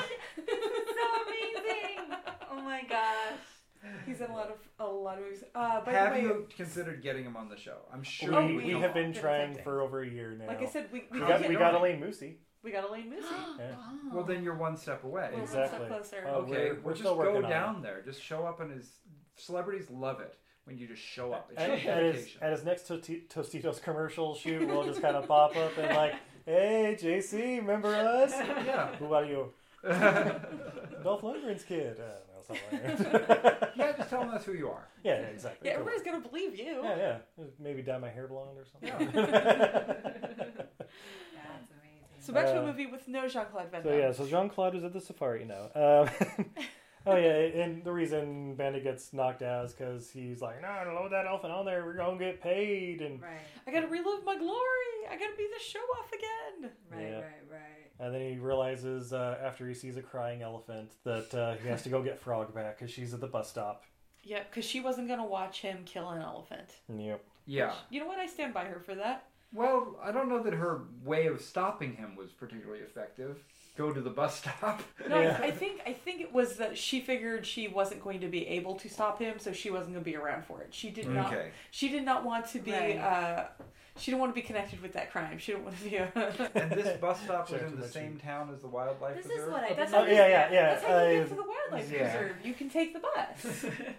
I didn't even know when she was dropped off. Yeah, I thought she was left like half a state back. Yeah, Yeah. I thought she was like way far behind somewhere, but apparently it was close Yeah. by. Oh, Apparently well, she she wasn't. was, but she took a bus, and that's where they dropped her off. Oh, That was the she's underline. catching her connector to take her back to. Okay. She had to That get a makes sense. transfer. There weren't any through Yeah, lines. that makes sense. It was, Okay. it was the weekend, so. Fair enough. I'll accept that. So they get back together after Bandit confesses his love and never do it again, blah blah blah. Which is the best way to make up for things. Just never do it again. Okay. Yeah, Yeah, it's fine. done. All right. So What did he actually do? Was he cheating on her? Is that what it was? No, he was pushing that elephant too hard. No, but I Well- mean, why they broke up? we In the broke up first place? beforehand. Yeah. Oh yeah, because he was cheating on her. He Okay. kept sleeping with his fans. Yeah, that's. Well, I mean, that's how you keep your fans, right? That is how you build a fan. All of our listeners out there know. Clearly, your podcast is not what we expected. Steve, that's how you get Jean-Claude on here. You have to sleep with him. If I gotta take that bullet. So they load the elephants on the and tow it with the Trans Am and ride off into the sunset. So first of all, what's the towing capacity on the Trans Am? Yeah. I don't know, but that Trans Am really wasn't doing well. Like, it was pulling off really slow, and you could tell it was like... Well, see, I think it probably has enough horsepower, but the transmission just isn't designed for the weight. Well, I gotta say, Yeah, a there's Trans Am slippage. around that year, that we're talking peak malaise era at this point. Those things were maybe putting out 185 horsepower. Basically, the average Toyota Prius is going to do better than that right now. Wait, so they gave up on the mission? I think it's, and I just realized it's Yeah. Prius, and I watched too much Top Gear, and I apologize That's if I fine. just sounded like one of those Madonna types that came back from Europe not remembering how their own accent sounds. That's fine. That just proves you don't have one. Yeah, so they, in the movie, stealing the elephants for themselves. Because, by the way, they stole it from a doc that was in quarantine, so Interpol's after them. And... They stole an elephant from the governor. Yeah. Right. And to get in his good graces, they were going to give it back. They just drove. I thought they were just driving off with the elephants, because they're like, oh, we don't need to go to I Texas don't remember anymore. the movie ending. Yeah, no, they said, what are we going to do now? And Burt Reynolds says, the only thing I know how to do. We're going to go show off. And then they drive off with They elephants. just take the elephant somewhere else. Oh, so they just steal the Just- elephant. And Yeah, then they just Buford stole T. it. Justice is in the bus right behind them in hot pursuit. Oh, right. Right. Ah, Jesus. So, yeah. And then we get the blooper reels. The for blooper end reels. credits. Yeah. So good. Why doesn't every film have blooper reels? Really should. Again, going back to House of Cards, no blooper reels. Schindler's List. No blooper reels. Really would have ended that movie on a high Okay, note. I shouldn't hit the table when we're recording. I won't do that again. It's all good. Crazy. It's quite fitting. Oh dear. So, would we recommend Smoking the Bandit Part 2? Absolutely. All right. Absolutely. 100%. I think that's all the way around. We would recommend it. Part 3, we'll get to that one, but we're going to take a quick commercial break. And when we come back, we have fun facts, more beer, and what we learn from Smoking the Bandit Part 2. Hi, this is Johnny C. McGinley, and you're listening to Everything I Learned from Movies. All the best. Have you ever watched an absolutely terrible movie and thought to yourself, what were they thinking? Because we sure have. So much so that we named our podcast after it. What were they thinking? Starring me, Nathan. And Brendan. Every other week, we take a bad to questionable movie and unpack it, so you don't have to. And then every other week, we A your cues with our mailbag. Or, talk about whatever. Yeah, no big whoop. No big whoop at all. So that's What Were They Thinking? You can catch us on Podbean, YouTube, iTunes, Google Play, Stitcher, and more. On also a ton of platforms that Brendan made up.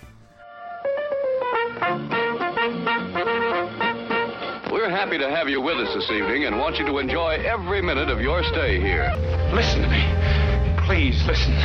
If you don't, if you won't, if you fail to understand, then the same incredible terror that's menacing me will strike at you! Are you ready to enter the Sci-Fi Double Feature Drive-In? Every month we hold a special double feature with a very interesting theme thought up by your host, the conspiracy-loving Elisa, and yours truly, Jarrett the Kaiju Man Wegelin. We discuss giant monsters, little monsters, genetic abominations, robots gone awry, aliens coming to Earth, cryptids, and anything in between. So join us at the Sci-Fi Double Feature Drive-In podcast every first and third Thursday of the month. And don't forget to stop by our snack bar first.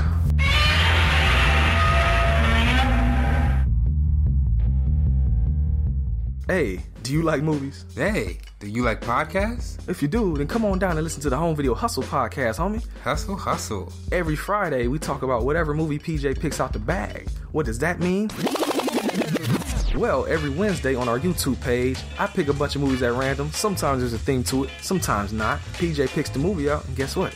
We watch it on Friday. We talk about it for about maybe an hour and a half, whatever we feel like doing. Might give you something good to watch, baby. Come on down every Friday. So come get your hustle on with Home Video Hustle. You can find the show on any podcatcher app, or you can come down to homevideohustle.podbean.com. All of them in one place for you, so you can go ahead and binge it like it's Netflix. We ain't the Defenders, but I like to think we a little bit better than that.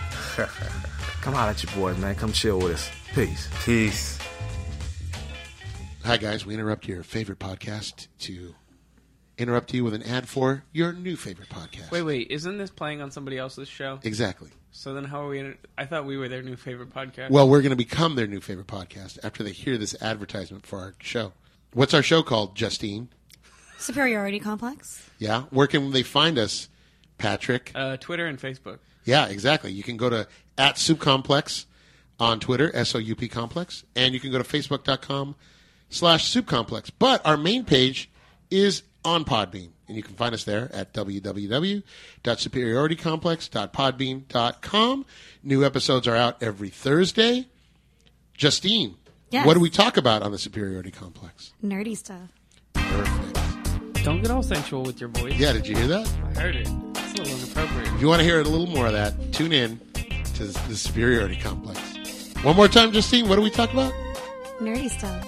Nah, wasn't the same. You tried. With a parabola, though, Hanai can attest to this. I will hug it. I do not. Didn't you put a seatbelt on it when you were driving? No, that was the chicken. Oh, right. So the other thing is there's a chicken place called BBQ Chicken, which does not stand for barbecue. Mm-hmm. It's a Korean chicken chain, and it stands for best of the best quality. Nice. And the closest one in New York was way out, like Rockaway Beach, so I had to drive out to get some fried chicken to bring home, and I bought a lot, so I carefully belted it in the back seat. And That's how you make sure it doesn't go anywhere. So if this is one of your favorite beers, have you had 50/50's Eclipse? It's very good. Yes, it really is. That's the Imperial Stout, right? Yeah. The barrel-aged one that they do. Oh, I only had 50/50 Imperial Stout. Oh, so they have a whole... So the Eclipse series, they have a barrel-aged series. And so there's different levels. There's like whiskey barrels? They're Scotch whiskey barrels, barrels. I mean. Yeah, and they get special ones. They have like the bronze level ones. They have the silver level ones. They have the gold, and then they have the platinum. The platinum ones are aged in a Pappy Van Winkle barrel. Wow, that's fancy. And yeah, we got the opportunity to taste it. It goes for like $120 for a bottle. Like, well, it costs $20 just to say the name Pappy Van Winkle. Right? Yeah. I know our podcast is already in debt. We'll edit it out. We'll edit it out. Yeah, we got a chance to taste the platinum, and it is the greatest thing that has ever entered my mouth. Wow. Well, because the thing that got me into beer, I didn't. Are we doing the show right now? Should we talk about beer? We can talk about beer. Yeah. So the thing that I only got into beer about 6 or 7 years ago, and the thing that got me into it was I was working at a client who was far away from home, so I would stay at a hotel, and the hotel had Scotch ale that was like there was not the hotel, the bar next to it was known for their Scotch ale, and you could get a growler and take it home, and I think you remember me bringing those back to Manhattan. And so, I was like, Scotch ale, what does that mean? And so I was like, beer can be good. And so that just led me down the path. I started with their Scotch ale. I went to some Scotch ales that you could buy. I forget what they were. I think it might have been the one from Seattle in the cans that's really good. That's like a classic Clown Shoes? No, they're actually okay. Yeah. Well, anyway, I just started going down that path and just getting led down the path until I realized that there were all these things out there that were nothing like beer, that were just insanely good. And I realized that a good beer, if you hold a flashlight on the other side, you shouldn't be able to tell whether it's on or off. Yeah. Good old It's true. What? Not everything is Old Milwaukee and Olympia? I had no idea. Because I grew up in rural western Iowa, and yeah, it was all that, and I hated beer. And, I pretended not to because I didn't want to get my ass kicked. But it was blech, All right. So, yes, is everybody parched? We have... Sure, let's do it. Excellent. So we have from Green Flash, GFB Blonde Ale. Does it stand for something? I have no idea. Yeah, I think it is in the front. Green Flash Blonde? Green Flash Blonde, probably. Is it? Yeah. But it sounded like trucker lingo. That's why we picked it. You got Green Flash on our bogey? We haven't been doing any 10-4s or Good Buddies or anything. Not a single bear in the air. Oh, and I appreciate that. Not a county mountie to be seen. That was another thing. You'd watch these films at the time, and all of this, you could get cereal boxes that had trucker lingo on the back of the cereal box, so you could learn. There were hit songs done in trucker lingo. Yeah. I will just say, I think truckers are some of the best people on the planet. And this is not from watching the films. This is from actually having friends who had dads that were truckers and all of that. And we need more trucker movies. That's all I'm going to say. Yeah, Absolutely. there's got to be a renaissance in it. Yeah. We'll get Luc Besson on it. One of my best friends in the world, his dad drove trucks for Pepsi for 40 years. That's great. Right? Yeah. That's the American dream. Exactly. That's how my broke family found out, because we were gifted. Did you know in the 90s, Pepsi tried to do carbonated milk? Oh. That sounds terrifying. It was a huge flop, Yeah, and so all the that. employees got to take it home. Lucky employees. And so my family ended up with a bunch, and I remember crying at my mom, like, I don't want to drink the milk, and she was like, it's free milk, just drink it. I don't want the bubble milk. I don't want the carbonated milk. Did they have carbonated strawberry milk? Yeah, the ones we had was just plain, 'Cause like that would be 2%. the worst. She did try and get us some, like we were very poor, so like she splurged and got us some like Nesquik, and it only made it worse. So what we're saying is the IMSI was not the hit that people thought it would be. Well, I'll put it this way: my dad's so good at picking winners. My growing up, we had a Betamax player and then a Laserdisc player. Well, these are superior technologies, and so They're of course the they're going to superior win. format. I do actually, if he's still got a Laserdisc player, I've got something I need to convert. I don't have a Laserdisc player. Todd has it, as far as I know. I do have a Laserdisc. I have Big Trouble in Little China because it's the greatest movie in the world. Well, so there's one of the best movie things ever is The Cure put out Staring at the Sea, the singles, and then they did a companion VHS and Laserdisc. With not only all of the videos from the early days, but a whole lot of footage not seen anywhere else. It's never been re-released, and so the only way to get a really high quality version is on Laserdisc, which I have, and I can't watch it. Oh man! You need to find some middle school front that's still stuck in the 90s. They all have it. All right, let's open up this beer. Yeah, let's do it. Oh, my top. All right. Okay. And pour. Yeah. All right. Yeah, this is a very blonde beer. Got a nice white foamy head on Yeah, it. whoever this was needed to drink a little more water. Yeah, super, super, super clear. You can read through this beer. Oh, as yeah, blonde ale absolutely. should be. Yeah, nice malty aroma. It also smells a little biscuity. Got a little bit of green apple on Got a it. little Diet Mountain Dew in there. That's the green apple? Yep. I think that's right, actually. Yeah. Yeah, malt Got a- forward, but pretty light, and yeah, it's a little green apple and. Oh, yeah, this like reminds rainbow. me, though. We got to change the kitty litter.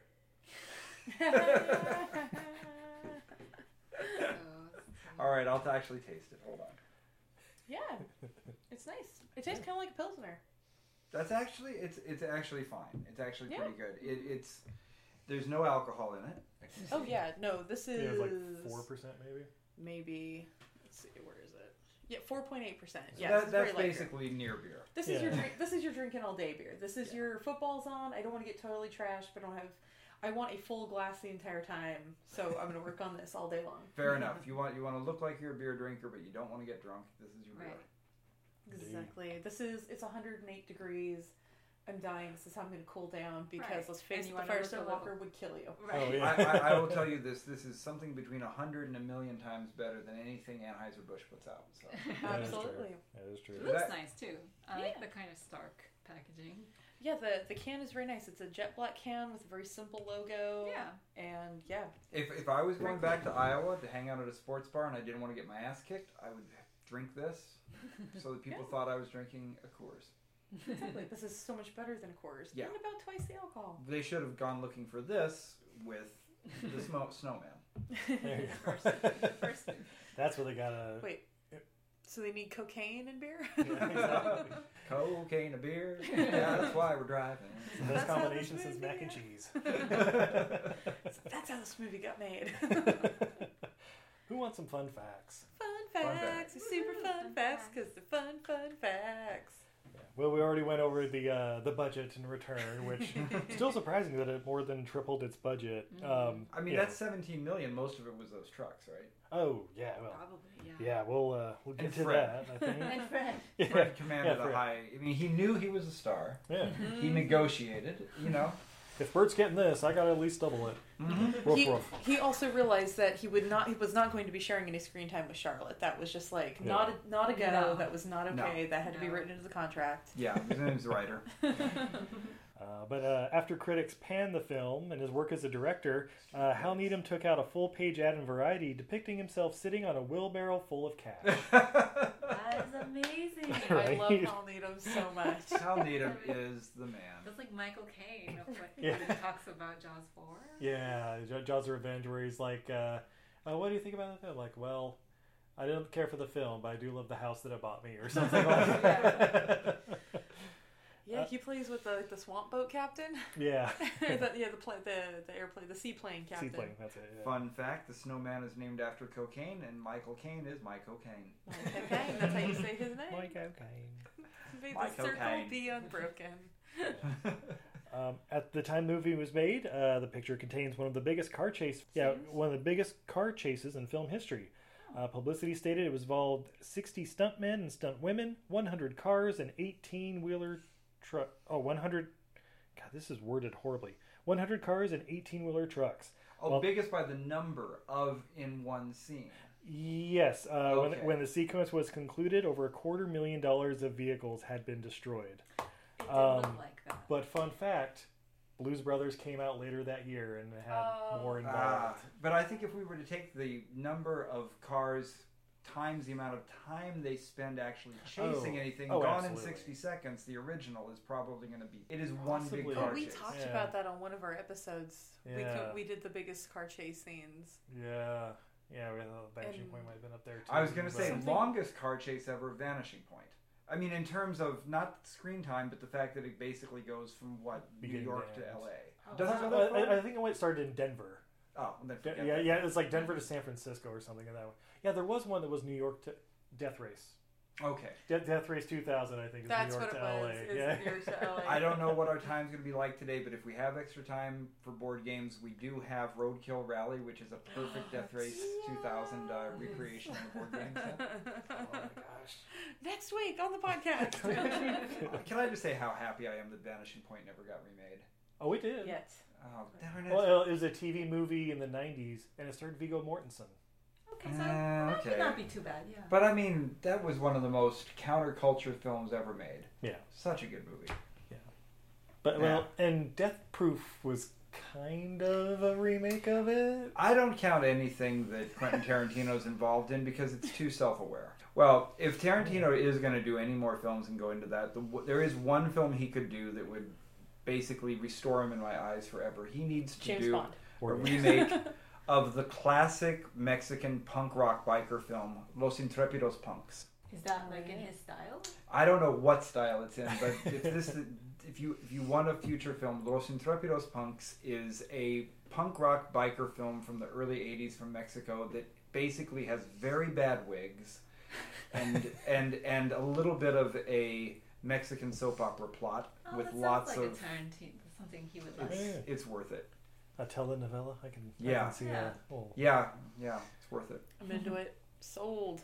Nice. Jackie Gleason's scenes were filmed first because he was ill and he wanted to be finished with the movie as soon as possible. As many people did. That makes sense.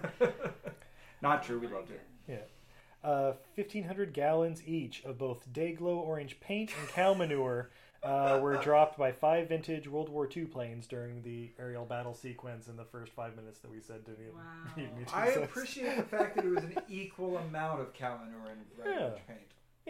Full load in both, you know. Yeah, that's fair. You don't want to just drop like 4 nuggets and it's like, oh, why did you even need the plane? You could have used a catapult or something. Yeah, easier to get, I think. But wait, Oh, trebuchet. in the universe of this movie, I like the idea that both parties would hire the same guys to do it. Oh, yeah. The guys with the planes to do it. Well, we're the experts when it comes to dropping things on your political opponents. What do you want? You Dago guys- paint? Cow turds? What are you looking for? You guys did such a great job. We really admire your work.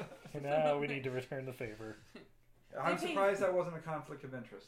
They paid you $2,000 drop. We'll pay you $3,000 to drop paint on them. There you go. And you'd really think it would go the other way around. You lead with the paint, you follow up with the cow turds. I mean, you lead with the cow turds, where do you go from there? You go to the paint because the Enuses are classy. That's classy. It's true. It's true. All right. In the scene where Frog announces her ending the relationship to Bandit was written by Sally Field, who was about to break up with Burt Reynolds at the time. It's so interesting. I did feel it was kind of like suddenly out of character for that movie. It was like this suddenly really like good, like real dialogue. That makes so much sense because I'm like, this is like suddenly it has like. She's pretty brilliant. I could see her writing that. Yeah. Well, and I was also noticing during the bloopers at the end, there were a couple where Sally Field looked really pissed. I did see that. They looked really like they didn't like each other. And it may have been, Burt was fumbling his lines and stuff like that too, but it may have just been like, oh God, can we just finish this up now? Was Sally Field ever considered in the role of Princess Leia? Did she ever read for that? I have no idea. She should have. She must have. She could have. I mean, obviously, Carrie Fisher is the perfect Princess Leia, but Sally Field could have been a very good Princess You know what it Leia probably too. was? She may have had a choice of the two and went with Smokey and the Bandit. Well, because they did come out the same year. Yeah. The first one in Star Wars. Yeah, and I don't know if Burt Reynolds would have made a good Han Solo or not. He made a hell of a Han. I don't think Harrison Ford, like Han Solo with the mustache would have worked out. Especially we need Lando with the mustache too. I think Star Wars could have been all mustaches, right down to C-3PO and R2-D2. Oh my gosh, R2-D2 with a mustache would have been everything. There's another remake coming up. Stash Wars! Stash Wars! I like it. Hardware Wars Part 2, Stash Wars. Yes, oh my gosh, could you imagine the stash on Chewbacca? Y'all have seen Hardware Wars, right? Oh, we have, okay. yes. Yes. Oh, goodness. Yes. You'll laugh, you'll cry, you'll kiss $3 goodbye. So, ladies and gentlemen, what did we learn from Smokey and the Bandit Part 2? Well, we learned how to watch out if you're going across a bridge of semis to make sure that one of them doesn't just drive away. That's a valuable lesson the next time I'm looking at a semi bridge. Yeah. I don't know. I guess like when you become a doctor, you can doctor everything. Like I learned that you can just leave an elephant in a crate for 3 weeks in quarantine and they're fine. Yeah. And you can rig up a little net for them out of some old belts. And not suffocate. Also, when they popped that box open, it would have been a dead elephant and a baby dead elephant, right? Oh. And a dead Dom DeLuise. He would have suffocated. And he thought the deliverance turn this movie was going to take was going to be dark. Because there was no air holes or anything in that, like... I was talking the crate at the warehouse if they weren't able to Oh, get it. But yeah, also, in the truck. All right, time for quarantine is up. Test came back. Whoa. Woo. We should have drilled some holes. Thought they smelled bad on the outside. So, Steve, what did you learn from this movie? I learned from Dr. Carlucci, you have to remember the Hippocratic Oath. Oh, yeah. Can you imagine Dom DeLuise as Jabba the Hutt? Oh, it would Yes. be so good. Well, because the original Jabba the Hutt was a human, not a. You've seen the footage? Yeah. With the original? Yeah, it looked like the guy from Dune, the Baron or whatever. I thought it was. There's another actor that I think not the guy who originally played Ronald McDonald. Oh yeah, I don't know if it's Rip the same. Torn. Yes. Oh yeah. The original Jabba the Hutt basically was Rip Torn. Really? He looked like him. He talked like him. He was a wacky dude. Yeah. It was from Star Trek. Who's the guy that Rainn Wilson now plays? So Rainn Wilson took over the role of a unscrupulous trader, merchant kind of guy from the original Star Trek, Harry Mudd. Right. Harry Mudd. And so basically the Jabba the Hutt character was Harry Mudd, essentially. Which Dom DeLuise would have done a great job at.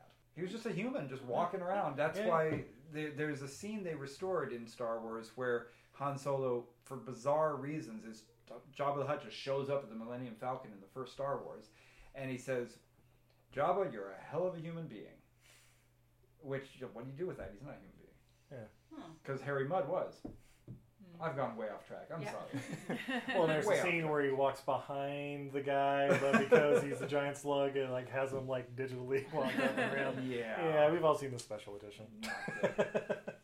And we're left scratching our heads. Yeah, so Dom DeLuise could have done that, maybe.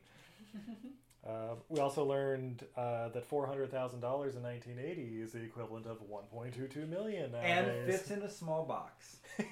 Yeah. And can be carried around in a lunchbox. You can put it in your suit pocket. So, Hene, Jason, thank you so much for joining us. It's been a pleasure. You mentioned you have a podcast network? Well, there's this is for gamers, the TSR Podcast Network at tsrpn.com, where you can go and listen to Wargaming Recon. If you happen to be into tabletop wargaming, you can listen to Cube of Death, the role-playing game show. You can listen to Mythwits, which is kind of like this with beers, except with gamers. And you can listen to the Dead Games Society, which is a great place to go and listen to people play games that are no longer in print. We can play Pigmania. Sorry, it's Yahtzee with pigs. That's good. I have it. That's good. I've made you play Pigmania. Have you? We played it drunk at one of the game parties where you toss the pigs. Yeah, pig dice. Yeah. Okay. You toss the pigs and you get points That's based on right. how they land. Because you got making bacon your first roll, which is impossible. Yeah. I've played the game for 20 years. I've never got making bacon. Because I'm amazing. What can I say? Excellent. And so I'm sorry, what is that? TSRPN.com? TSRPN. So, because the game company is called TSR, we're the new TSR, not the old TSR, for people who remember the original Tactical Studies rules, although we're a lot of the same folks from back then. And so the TSR Podcast Network is at tsrpn.com. Excellent. And Hene, are you on the social medias or anything you'd like to promote plug? your Etsy shop? Or... No, coming soon. Izzy, how about you? Oh, well, holidays are soon approaching. You're probably panicking because you realize you haven't gotten enough gifts for everybody. You can visit my Etsy shop. That's untidyvenus.etsy.com. It's a goddess that's bad at housekeeping.etsy.com. I have all kinds of great things. Tons of fun prints. I've got movie monsters who hug kittens. I've got your field guide to movie worms. There's still plenty of Robo Panda enamel pins that glow in the dark. Glow-in-the-dark Mooncat enamel pins. Gary the Unicorn sparkly glitter pins. All kinds of fun stuff. At the time of this year podcast coming out, we should also have paracord bracelets that Steve's been making. They're made of 550-pound paracord. They're great for survival. They're great just for being cool. They're very fashionable. Yeah, all kinds of fun stuff. All in the shop. Go to Untidy Venus. Excellent. And of course, with us, you can find us every Tuesday and Friday throwing out episodes. If you really want to help us out, tell your friend, tell your family, tell them to check us out. Of course, we also have a Patreon page at patreon.com/EILFmovies, where for only $2 a month, you can get access to all kinds of early access to our episodes and bonus episodes and interviews and full-length commentaries, all kinds of crap. Is there a blooper reel? You know what? Coming soon, there may be a couple blooper reels. So where would we find that, Steve? Patreon.com/EILFmovies, and you can find us at EILFM.podbean.com. That's everything I learned from movies. Until next time, I'm Steve. And I'm Izzy. Y'all come back now here. Can't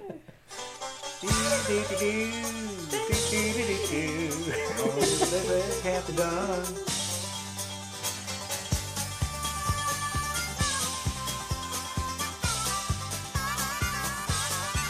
Well, if I can keep it on the ground when I put that hammer down, then I'll be Texas bound and a flying.